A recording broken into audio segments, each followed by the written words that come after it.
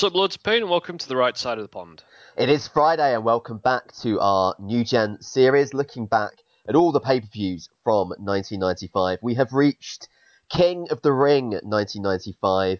It was the third annual King of the Ring pay-per-view, and one which is obviously controversial in the sense that the winner isn't one that's widely loved by people, but also a show with some very good stuff on it. I'd say it's probably the weakest of the shows that we've looked at so far, but in terms of our underlying themes of how storyline continuity is developed through the era, it very much does its job from that department. I want to start, Plan, just by considering the institution of King of the Ring, because I was thinking about this a lot today, knowing that we were going to be doing this show.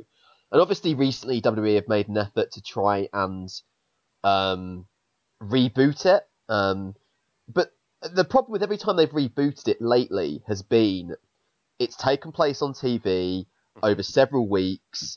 It hasn't really caught fire. They've kind of misunderstood the point of it. I mean, I think you've made this point a lot of times before, with all the sort of, getting obsessed with somebody wearing the robes every time they come to the ring after they've won the damn thing.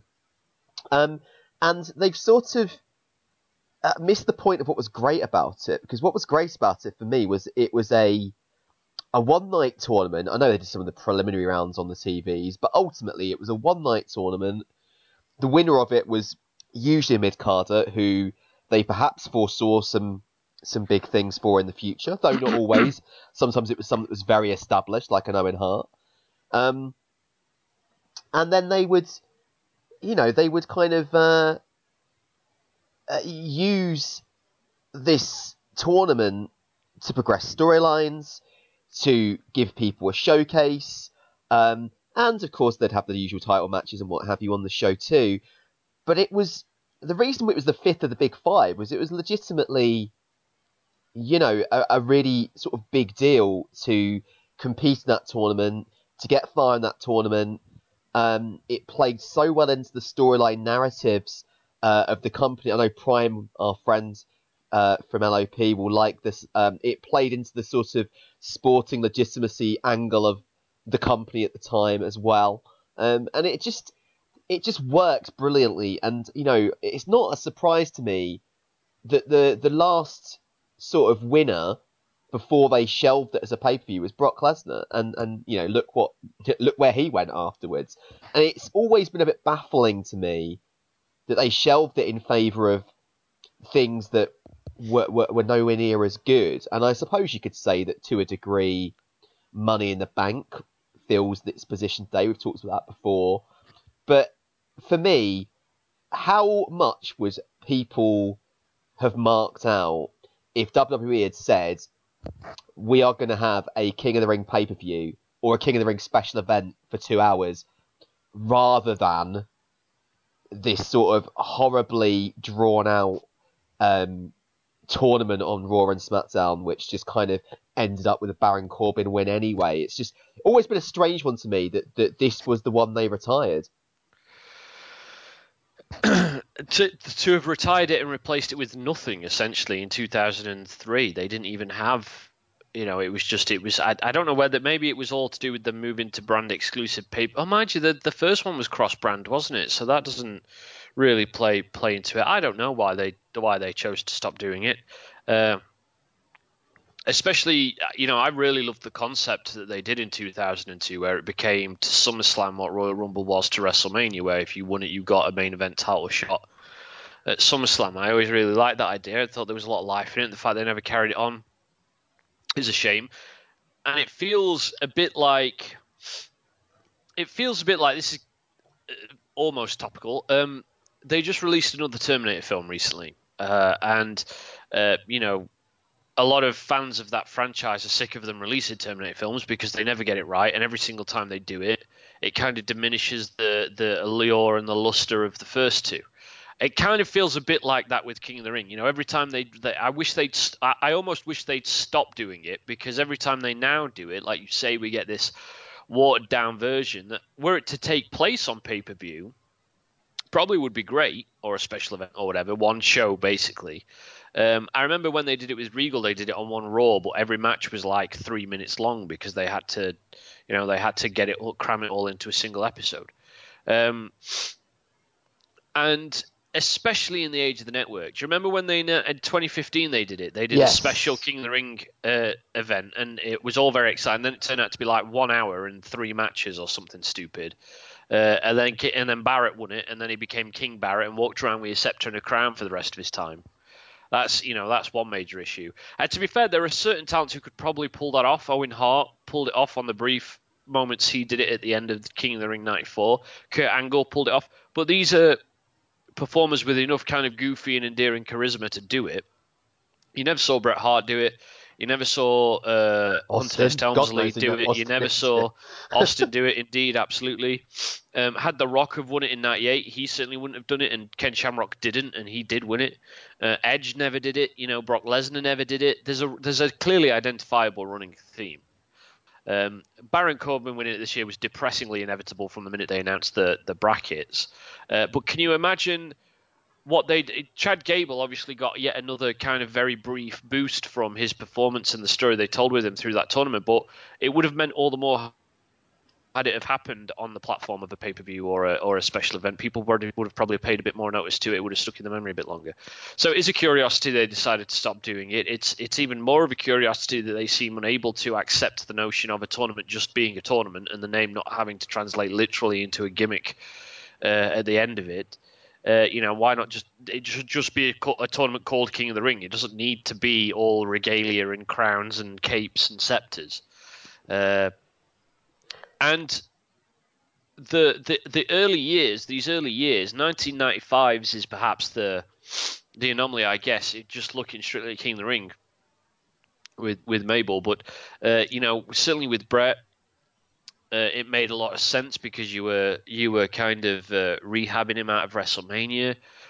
With Owen, it made a lot of sense because he was wanting to do what his brother did the year before.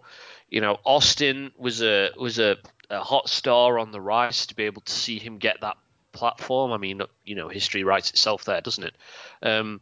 They really got it right, and Mabel was the only one of those first four who came out, first five, in fact, first six even, um, who came out of it. In fact, thinking about it, Billy Gunn didn't do it either in '99. So really, it was really only King Mabel that they decided to do a literal thing with up until you get to Kurt Angle, who pulled it off. I mean, Angle did it for about a day, as I recall. Like barely did it at all, really. There you go. So Um, it's very much a case of I wonder how much of it is them thinking, as I was doing literally just minutes ago, that it's a more prescient thing than it really is about a wrestler ending up becoming a quote unquote king. And then you remember when they did Celtic King Sheamus, yep. and stuff like that. And so perhaps they're a bit shy of doing it. But these early years, I think they nailed the format, because even in '95, where Mabel wins it, because Mabel wins it, that's what people remember. People forget the fact that essentially they kind of repeat the Bret Hart thing to a admittedly lesser extent, but they repeat the same story with Savio Vega in '95, who wrestles like 3 or 4 matches through the night, and it's his big debut show after he appeared at the end of In Your House. So that's the real takeaway of the '95 tournament, is what they did with Savio Vega rather than what they did with Mabel, as far as I'm concerned. I mean, the interesting about the whole thing surrounding Mabel is, it's Vince. You know that he likes to try his hands with a big man from time to time and just see if it can stick. And I've never really, I mean, historically looking back, I don't have a massive problem with them putting this on Mabel, because maybe he could have worked out in a different set of circumstances. Like, he's somebody that obviously had a pretty long career. They repackaged him as Viscera and various other bits and pieces, and through, well, quite a long time, really, when you think about how long he was around. But it's I never had a problem with it, because why not? This is what these things are for, right? Try your hand with somebody, maybe it will stick. Like, he could have been their new Yokozuna. Until they try, they don't know. So I've never massively had an issue with it, because clearly, if you look at the general tone and tenor of the year, it's obvious that the top guys, are Bret Hart, Razor Ramon, Diesel. These are Owen Hart. These are your guys which they're building the products around. 1, 2, 3 Kids. Shawn Michaels. Shawn Michaels, The Undertaker. Like it's like this is a guy they've taken a chance on, and historically wrestling has always done that. They did it with Diesel, and it worked out for them. Whatever people might say. Well, it certainly works out for wrestling in general if you take this into sort of mid 1996. But it's a funny one for me because clearly you were never going to have a great, inverted commas, wrestling King of the Ring tournament given the people they involved in it. But as you say, the Savio Vega story is quite engaging. And in wrestling, I think sometimes you should do something with a big man because, I don't know, it seems to me to always help the suspension of disbelief where, now and again you just have a guy that sits on you. There's a great bit at the end of the tournament where they're doing a beatdown, Mo and Mabel, of Razor and Savio, and then Kid comes to the ring and comes their aid, and he literally kind of like keeps like kicking and punching Mabel, and Mabel just doesn't move, and then just kind of basically sits on him. Career summed up. Yeah, I mean, I can see where you come from, certainly, and I think I'm not going to be an apologist about it. I do think that King Mabel was a bad idea. Like you say, they don't know until they try. But I think what stands out when you look back on it is pretty much what you've just been saying. You've got a company at this stage that is built around and leaning on the likes of Bret Hart, Shawn Michaels, Diesel, Razor Ramon, Owen Hart, British Bulldog in just a couple of months' time. The one thing they've got all got in common, other than the fact that they're obviously all great workers, is the fact that, and we've kind of talked about this thematically in terms of the aggression amping up, but none of them are particularly cartoonish. This is one of the massive myths about New Gen that we've been at pains to try and dispel for years and years and years, and people just refuse to listen, it seems. But all the talk about New Gen being full of cartoon characters is absolute pish. It's nonsense, because at the top of the card, especially at this point, June 95, you have a lot of well-rounded three-dimensional characters who are in the middle of very meaty character arcs, who are all very grounded and all very realistic as characters. And then suddenly in the middle you plonk King Mabel, who is this quite literally larger-than-life character that you're having walking around in a not particularly great-looking prop crown, it has to be said. It looks like one of those freebies you make out of cardboard in Burger King. So it looks cheap. And it just stands out like a sore thumb, I think, in the middle of everything else that's happening. Obviously, you've got The Undertaker there, and he's in the midst of this feud with the $1 Million Corporation, but we all know that The Undertaker is really an exception that proves the rule when it comes to his, fantastical character, maybe with Kane as well, of course. And so I do think it was a bad idea, not necessarily because it was doomed to fail, but because it seems to be so at odds with the general wave that's occurring in the company, which as the year goes on, and certainly by the time you get in, Hunter Hearst Helmsley involved, who is, he's kind of a camp character, but his work in the ring is very grounded. And then in '96, when you start rolling Steve Austin into it all as well, even Savio Vega is a pretty sort of grounded character. So it just seems to be. It's exactly what we were saying at the top of the show. It's because they weirdly lean into or feel obligated to lean into the King gimmick rather than just letting him be, a warped, darker version of what he was in Men on a Mission, a product of social hardship, turned bad, so to speak. Instead of going with something a bit grittier, they sort of decided to go with this colourful and garish King gimmick that just doesn't seem to fit. And I also think that there's a sense of treading old ground with it, in so much as we've had a year-long reign pretty much from Yokozuna that only came to an end, just over a year before this. Diesel is the champion. He's a big dude. He's in the middle of a feud with Psycho Sid, another big dude. And yet, in between all of this stuff, you're flirting with Shawn Michaels at the top. You're flirting with Bret Hart at the top. You're flirting with Owen Hart in a prominent position. And I think that the wrestling audience had seen what they could have with that and were beginning to long for that a little bit more. And yet it seemed that Vince was very reticent to fully commit to it at this point in the company. So I think there's a number of reasons why King Mabel struggled. And I think they all ultimately amount to sort of being at odds with the general environment and the cultural zeitgeist of the moment. Yeah, and I would agree. I'd agree with that in terms of the fact that clearly the company at the time mostly functioned around how good the wrestling was, as we talked about sort of last week and the week before. And there's no doubt that perhaps one of the reasons why Diesel's title reign isn't fondly remembered is because there are 3 matches involving Psycho Sid. There's another. I mean, is it only the one match with King Mabel, or is it actually I think it 2? is. I think it's only the one. Just the one at SummerSlam.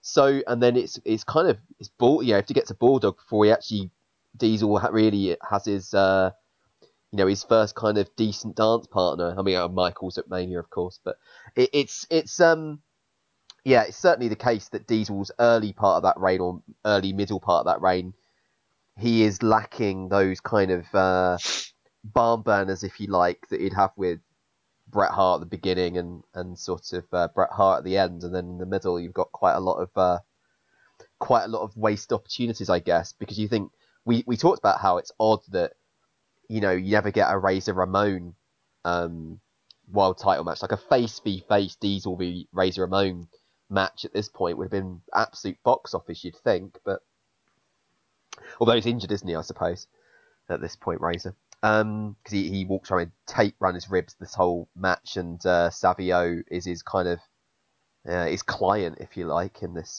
tournament. So the tournament itself, as we said, it's not necessarily the world's greatest wrestling lineup. So the matches we have on the actual show, Savio has to wrestle his qualifier on the dark match, which they actually include as part of the pay-per-view video for this. So he has IRS in a decent little match before the actual official pay-per-view starts. And then you have Savio v Yoko, which he wins by count out, mostly because Yoko's just too big to get back in the ring. Probably the best match of the quarterfinal ones is actually Rody v Bob Holly, which is weirdly good. And then a ringing endorsement. The best match of the first round is the Rody versus Bob Holly. Actually, no, Karma v Michaels was quite good fun. Although, as you intimated last week, the Michaels coming back as a babyface thing, they don't really get that very right, I don't think.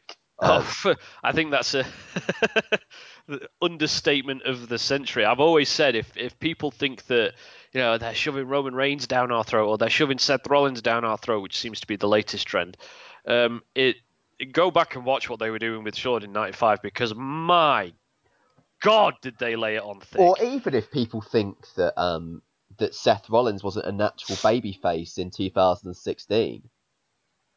Well, quite, do you remember those days?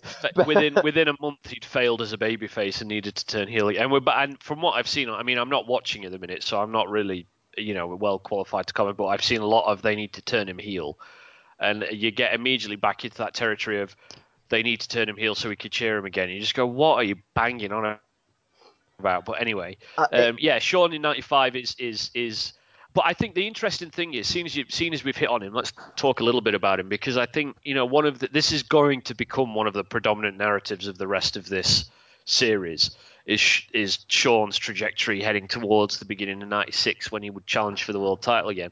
And I feel like, I mean, we'll obviously get to that epic intercontinental title match with Jeff Jarrett next week, but it feels like almost from the very beginning, he seems uncomfortable portraying the character they want him to portray. And I've always, when I've gone back and watched what he was doing through 95 and then through his title reign, it feels like he's constantly straining against the leash.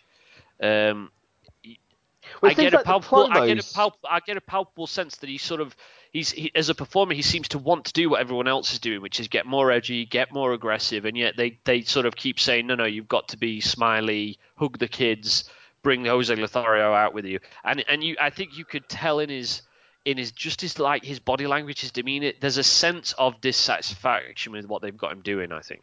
Well, the promos are essentially not that different to his heel promos. Like it's in '96 we start doing all that, like, oh, you guys, you're my clique and all this stuff, which is horrendous, by the way.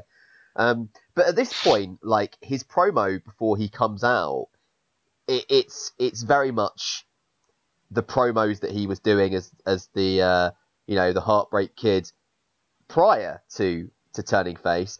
Todd Pettengill does his whole, oh, you're embarrassing me so much by, not answering my questions properly shtick. But then he comes out, and the narrative on commentary from Vince and Doc Hendricks is very much like, isn't he good looking? Isn't he? And Vince is kind of definitely on commentary pushing this whole how dare Karma cheat and all this sort of stuff. So it's like, I don't think Michaels' own sense of his own character changed all that much, but certainly Vince's sense of who his character was changed quite a lot, which obviously matters when it's about how you're presented on commentary and stuff.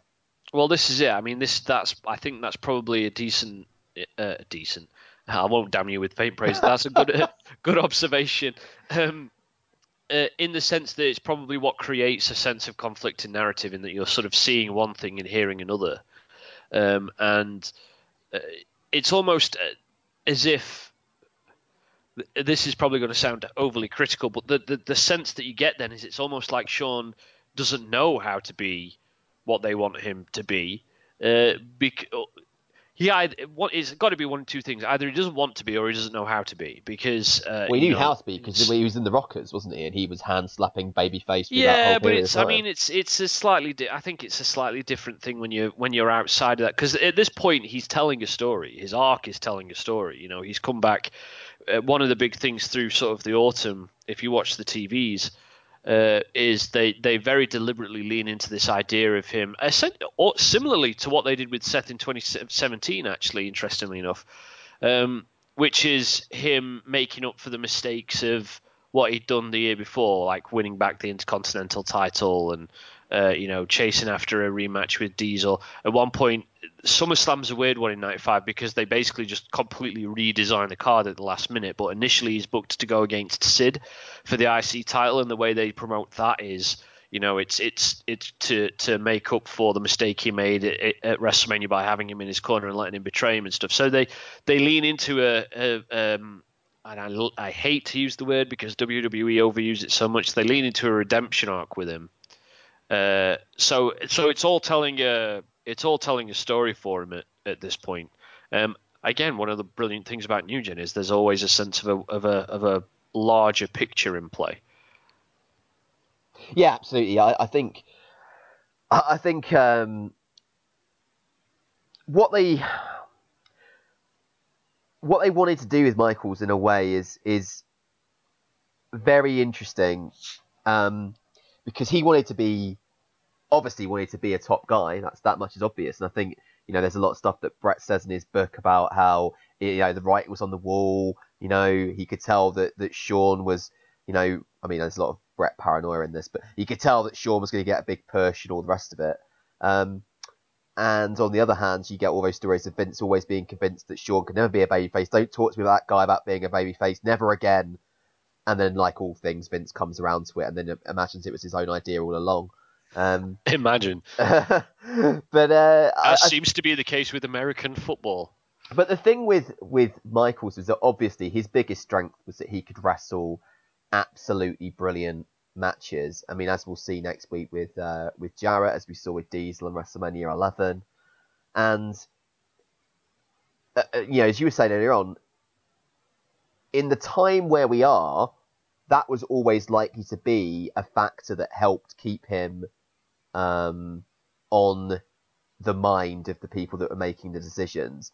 And the fact they hasn't done Bret v. Shawn since like 92 meant that it was going to be an era-defining match. And the way they got there was a bit cheesy. And even the pre-WrestleMania 12 vignettes of Michaels training in empty stadiums and stuff were just like unbelievably, silly.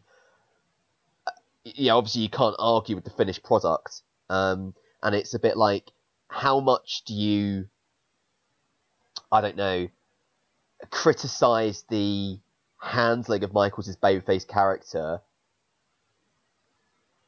and how do you balance that with how good the in-ring work was? It's that funny thing, isn't it? It's like because they never really had with Michaels a time, except for that first period as a heel. I'm not explaining this very well, but his first experience as a heel from like the moment he throws Marty through the window until, I guess the end of 94. Like for me, that's the time when the in-ring Michaels and the character Michaels were absolutely at their best together as a combination. And after that, I feel like there was always one of the two things that was a bit out. So, yeah. It's a very odd thing. I mean, it's very difficult to describe because so much of it is a feeling. But I think if people do go back and watch it with a level head, it would be difficult to deny that there is some kind of something anachronistic about the way he's being presented, and maybe it's just that at the time he just wasn't a very likable guy. And by all rights, he's got on record saying the same thing himself, and that can often show through on TV. I mean, it does. I mean, the backstage promo that he cuts, there's a whole bit where Pettingill's talking and he's making weird faces and kissing his biceps and basically doing his 1992 Heartbreak Kid when he was first with Sherry shtick, but as a face. It translates into the matches a lot of the time in small ways. There's a lot of still a lot of showboat in, and still you get a sense that he's still wrestling in essentially the same way as well. There's still, I mean, when we'll see it in Your House 2 with the Lumberjacks main event, there's a sense of, put the spotlight on me. There's ultimately no, you can't argue with the ring product that he's able to bring. And I guess that's probably the most important thing, not the only important thing, but perhaps it's the most important thing. But yeah, the character is a difficult one to wrap your head around, I think, and it's interesting to consider what might have happened if Vince hadn't have decided that he had invented the idea of Shawn Michaels as a babyface, and if he'd have carried on being positioned as the bad guy still. But by the time we're getting into sort of alternate history territory there, I suppose. Yeah, and I've always, I always kind of thought that, like all of these things, eventually, because he was so good in the ring, the crowd would have come around to him quite naturally, like they did with Rollins, right? And so you could have put him in that position, but Vince's kind of heavy-handed positioning of people that he favours. I mean, you've seen it with Diesel here, over the last few pay-per-views that we've looked at. There isn't that patience and that subtlety a lot of the time. And I guess the thing with Austin that's so beautiful is that when it does come around with Austin, it comes out of pretty much nowhere because he wasn't even meant to win the thing until about a week before because of the curtain call. And then once he does win it, it just builds organically. They don't rush it. They let Austin be Austin. They do the Bret Hart match. They cool that off a little bit. They get into the Rumble and Final Four. They do the second Bret Hart match, and they just keep Austin bubbling while essentially being the same character. They do the double turn at WrestleMania 13, and you basically by that point you're almost a full year since he won King of the Ring, and he's still essentially a mid-carder at that point. Chasing the IC title, yeah. So, it's like they do learn their lessons, it has to be said. And one of the things about both Michaels and Bret Hart is that a lot of the mistakes that were made with them as top guys, they didn't repeat with the Attitude top guys. They learn their lessons and then they forget them. No, quite, yeah. And have to learn them again, because it's fascinating, as we break this stuff down. When you think about how Roman Reigns went as the top guy, and now how he's sort of been followed by Seth, there's a certain parallel there to the way that Diesel went as a top guy, followed by Shawn, and it's really interesting the more you talk about it, how that sense of abstract seems to have repeated itself in recent years. It really has. I think the lesson has always been that you take the people who are over with the crowd, whether as heels or baby faces, and you let that play out over a period of time. And you've seen the fruits of that relatively recently with CM Punk and Daniel Bryan, and you've seen where it's gone badly wrong with Roman Reigns particularly, but with some others too. Baron Corbin probably springs to mind on the heel side of things. So it's always the case in pro wrestling, I think, that where you kind of go with the flow and shape the storylines around the people that the crowd wants to see, you're going to get great results. Where you do something which is forced or is an obvious change of direction, that's where things go wrong. Because, I think I've always said that coming out of the Shield, Reigns was enormously popular, and people forget that. Hugely, that you can absolutely pinpoint where it started to go wrong. Where they had that episode of Raw where he drugged Stephanie's milk or something, and ends up inserting himself into that ladder match for the vacant world title, and it's straight away that was it then, because it was obvious that the Shield split up. He didn't give a crap about it. He'd selfishly got himself into this title match, and all the fans' interest went towards Ambrose and Rollins instead. Yes, no, absolutely. I'm sorry, I'm fighting off a cold and I'm having a sneezing fit. Do you want to keep talking? Yeah. I will. I'll filibuster onwards. But yeah, going back to this match with Karma, they actually end it in a time limit draw, which is a very interesting booking decision, I think, because first of all, it's not something you really saw much past the 1980s on WWF TV, and secondly, given that they were kind of in the process of pushing Michaels, it seems a little bit odd that they didn't use this as a bit of a showcase for him.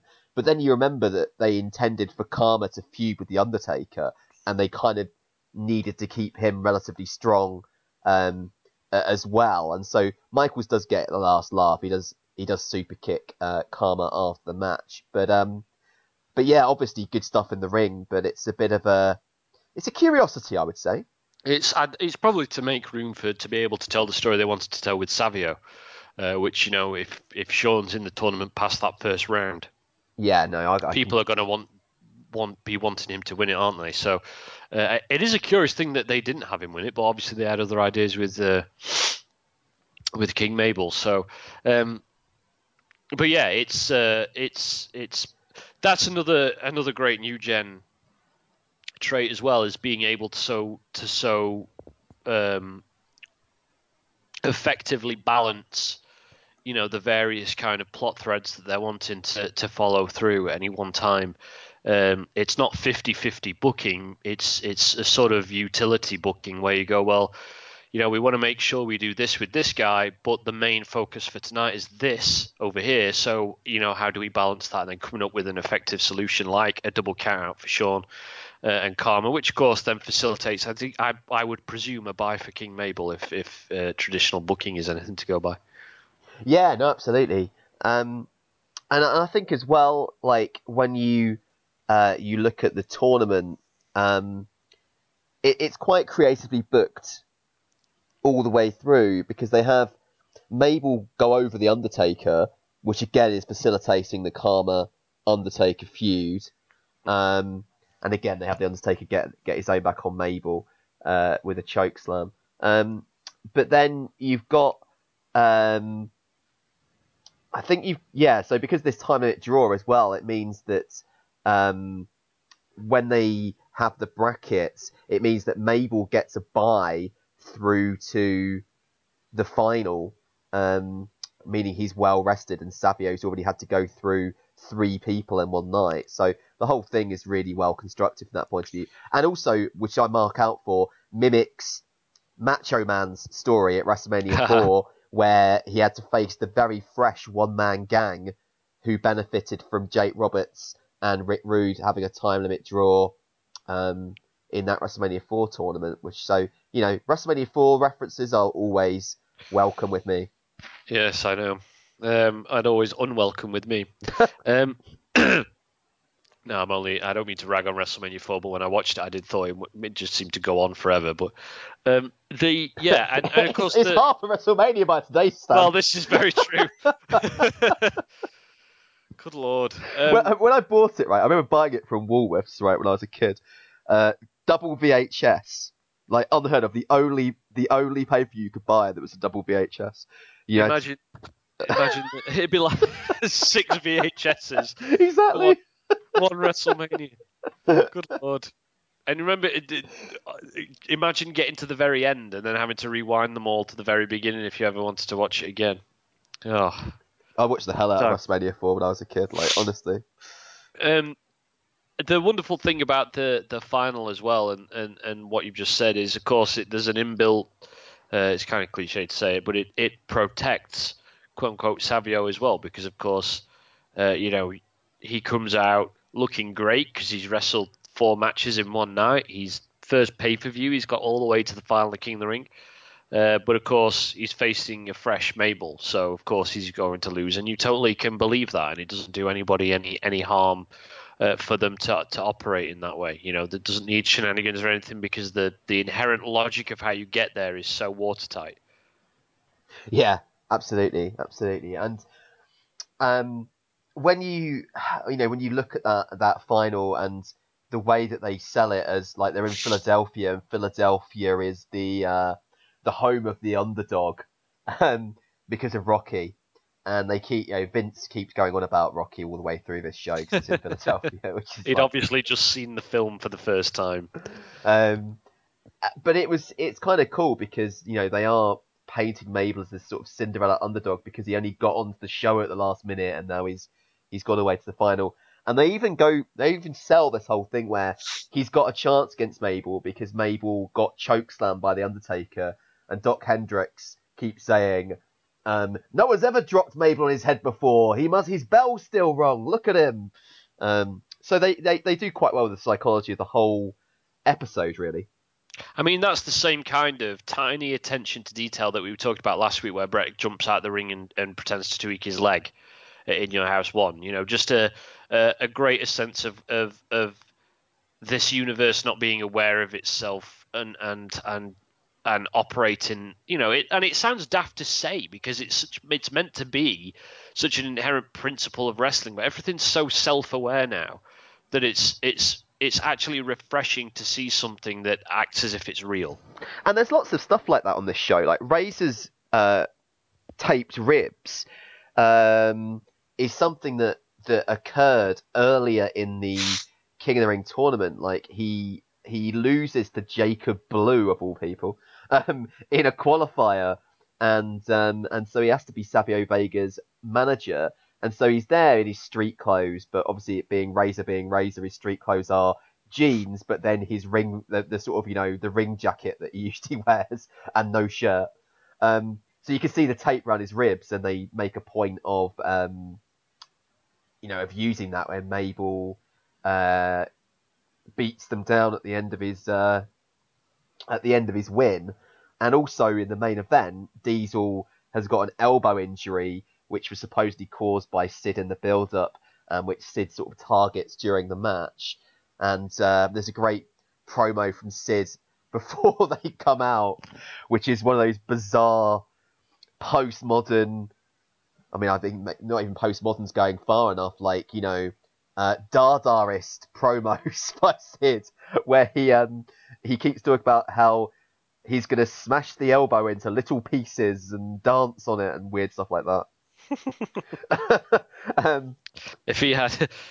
What's the famous line from WCW that he said? If I had a brain that's half the size of yours or something, my brain's half the size of yours or something like that.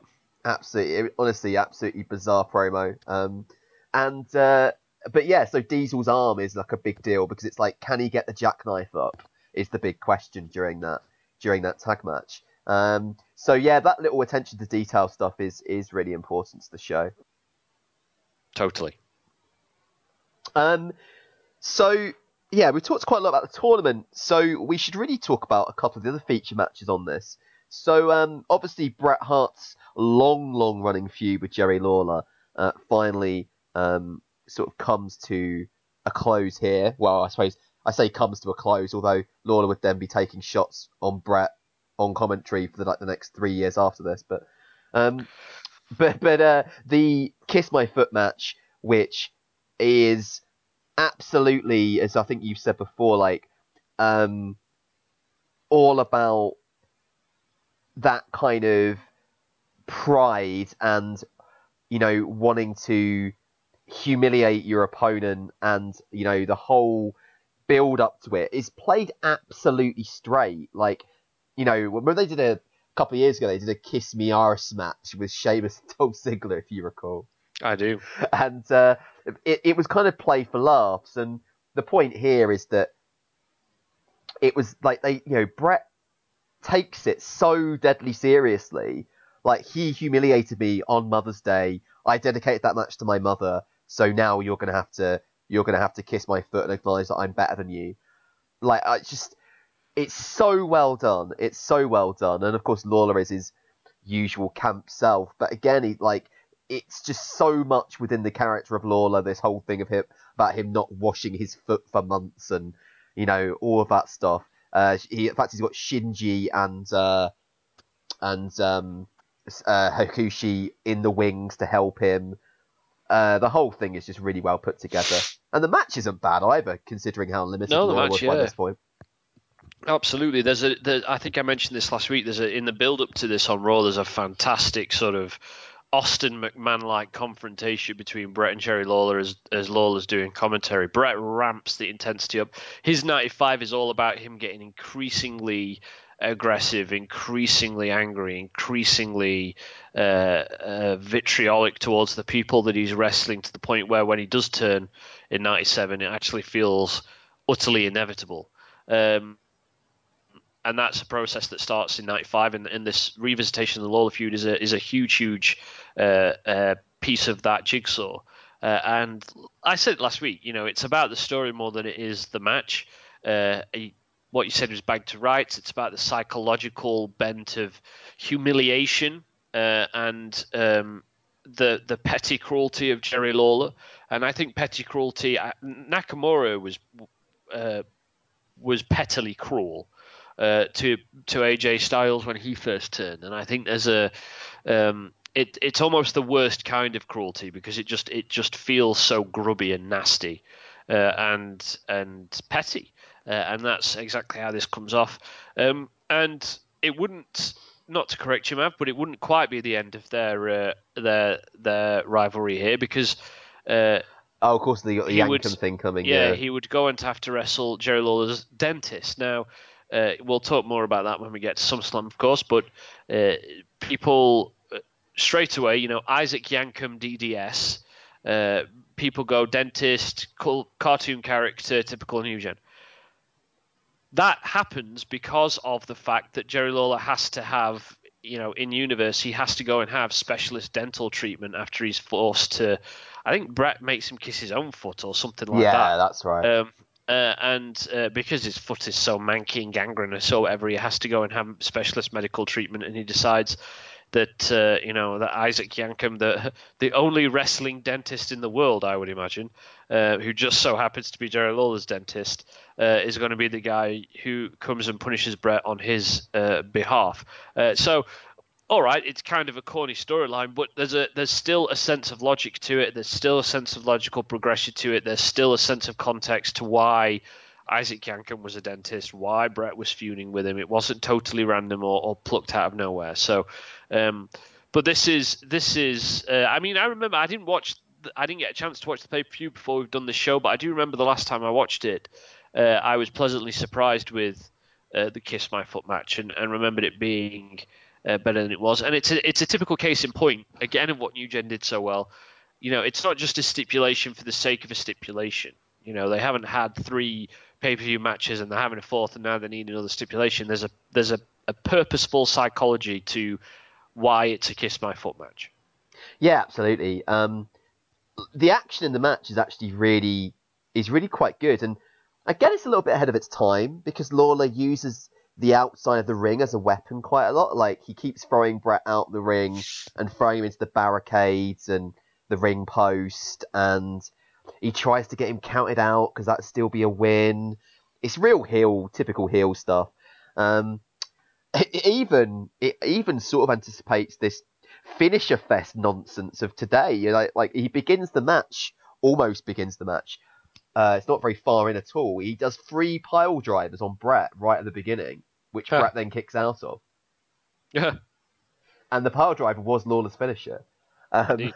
So, like, even then, it's like it feels like it's quite future facing as a match. But yeah, like, I think the thing about, we'll talk about it more next week, as you say, but the Isaac Yankem match is really well remembered by everyone as being like a great Bret Hart match, and of course well remembered for being the guy who'd eventually became. And of course we all know that Glenn Jacobs is a great hand, whatever gimmick he happened to be wearing. Perhaps not so much as Diesel 2. No, that is true. But still, like, yeah, he's it's remembered as a great match, but perhaps, as you say, a silly storyline. But in universe, there's absolutely a reason for it. Like, they even have a thing where they cut to Lawler backstage, and he's basically eating toothpaste and pouring mouthwash all over himself to get the taste out of his mouth. And sort of Vince is trying to interview him, and Lawler's not even like answering the questions. He's just eating toothpaste. Well, at least it stops him talking. Well, quite. And then, of course, the main event we had well set up in the previous pay-per-view. Bam Bam Bigelow, who, of course, had an axe to grind with the $1 Million Corporation, having been booted out of there for failing to defeat Lawrence Taylor, and Diesel, who obviously was saved by Bam Bam from the beatdown by Sid and Tatanka. So it's really well set up tag match, and it's actually really good, this match, I think. There's long periods of face in peril stuff for both Diesel and Bam Bam, but there's also lots of really good action in it too. It's 4 of the better, I mean, I'm not sure if you call Tatanka a big man necessarily, but certainly 3 of the better big men of the era facing off against each other, and it's well done. The thing I enjoy about it, there's 2 things I enjoy about it a lot. The first, well, 3, I suppose. The first, perhaps most minor, is that you've got a pay-per-view main event involving a world champion that isn't for a world title. I've never really bought into this notion that every pay-per-view has to be main evented by the world champion defending the title. He should be on every pay-per-view. Doesn't necessarily always have to be a title match if there's a storyline that calls for a little reprieve, and this is one such case. I also like the fact, as I do with all New Gen stuff, that the storyline context is all there, as you mentioned. You've got the $1 Million Corporation's 2 best hitters in Sid and Tatanka looking to off these two guys who have had quite separate issues with the $1 Million Corporation, but in the best shared universe fashion have ended up bumping into one another, and their paths crossing as a result, and so you get this nice crossover match as a result of that. I also think it has a really great big fight feel to it by the time you get to it. If you've watched the whole show, I remember, again, the last time I did watch it, watching Sid and Tatanka come out and feeling like this feels like a main event. This feels, because of the way that they present it, and it doesn't need.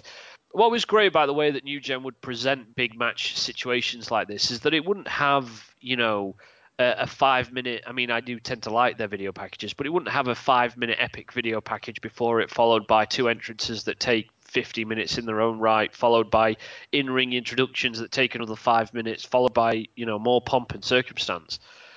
It presented them as the commentary presented it as a big situation. There was always a great atmosphere in the buildings because they were in relatively small arenas, so there was a sense of intimacy that still feels palpable when you watch it. Intangibles, man, it just that sense of storyline context. It feels like an event with a capital E, and so even though on paper it doesn't impress, I think when you or won't impress some, when you do watch it, it's hard, I find, not to feel excited because of the way that it's just in very simple terms, but very focused and on point terms presented as this is this is a big deal. This is a main event, and there's it's almost as if the lack of pomp and circumstance makes it feel more naturally like a big event match. And in the context of the time, it is. Sid is the top villain in the company at this point. Diesel is obviously the champion. Bam Bam Bigelow is a veteran, but also one of the most prominent. I mean, he headlined WrestleMania that year. So you got WrestleMania headliner, world champion, top bad guy. Tatanka, all right, he's sort of steady mid-card hand at this point, but very familiar with wrestling fans, has been embroiled in a very long-running feud with Lex Luger, who had previously been the top hero in the company for a year. So, I mean, it is a big deal for the time in context of the roster. It's four major names clashing in a tag team match. Absolutely, and I always love it when they do that. They do it a lot in Attitude as well. Actually, they'll have these matches where it'll be like, I don't know, like say Rock and Jericho v Benoit and Shane or something, or they'll do a lot of those sorts of matches where the storyline dictates that you have like either on a Raw or sometimes even on a pay-per-view they'll have like a tag match as a real big deal, and I've always enjoyed those sorts of things. In fact, I really enjoyed the Rollins and Becky Lynch against Corbin and Lacey Evans match. I thought that was fantastic, to be honest, because again it was like two world champions against the two people that wanted to be world champions. I thought it worked really well. So yeah, I do really enjoy this sort of idea of putting your top guys against each other in a tag match to close out the show, and then of course you get Diesel v Sid again anyway, before they which happens again not just because we need a rematch, it happens again because they have this contact here at King of the Ring. The storyline has progressed, but it's progressed in a fluid manner. It's involved some other people, that's brought closure to some other plot threads. I mean, this is, it's what we always bang on about a shared universe. This is it in practice. This is, if you want to see it, watch this kind of thing. Yeah, no, absolutely, I would agree. It's not John Cena versus Randy Orton 17 times over with a different stipulation every month. No, quite. It's like you get the sort of natural progression of their enmity, if you like. I mean, I also like the way in which they sort of, with Diesel's reign, it begins with Bret Hart as his first challenger, and it ends with Bret Hart as his last challenger. There's a great symmetry to that. It's sort of the early to midpoint. Michaels is his enemy, and then for the rest of it, Michaels is his friend, and they're the dudes with attitude and so on. So yeah, there's this great sense of story that surrounds the whole Diesel title reign, even if some of the matches aren't perhaps what we'd see elsewhere in the era.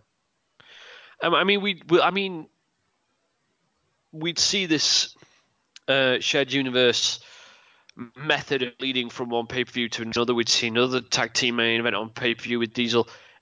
On the other side of SummerSlam with triple header, where him and Shawn put the titles on the line against it's meant to be Owen and Yoko, and Bulldog substitutes Owen, and then that subs into Diesel versus Bulldog ahead of the match with Bret at Survivor Series. So there's always that constant sense of motion. It's wonderful. Yeah, absolutely.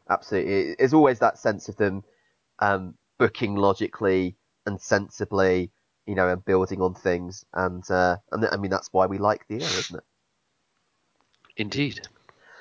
So next week we will be looking at the next In Your House pay-per-view, In Your House 2, of course subtitled The Lumberjacks. I think they actually put that label on it retrospectively when they brought the video out. I don't think they promoted it under that name, if I remember correctly. Anyway, I think you're right. Yeah. But nevertheless, that's what we're going to be having a look at. Of course, main events by Diesel and Sid in the aforementioned Lumberjack match. So that's what we'll be looking at next week. And as planned, we've also got Michaels v Jarrett to look forward to, which is tremendous. So if you're watching along, that's your homework for this week, is to go and watch In Your House 2. And we will be here to talk about it next Friday. In the meantime, listen to the rest of LOP radio shows. We're available on Spreaker, of course, on the main LOP site, and indeed on YouTube, thanks to the efforts of our YouTube wizard, Imp. So, until next week from the right side of the ponds, we'll see you later. Bye.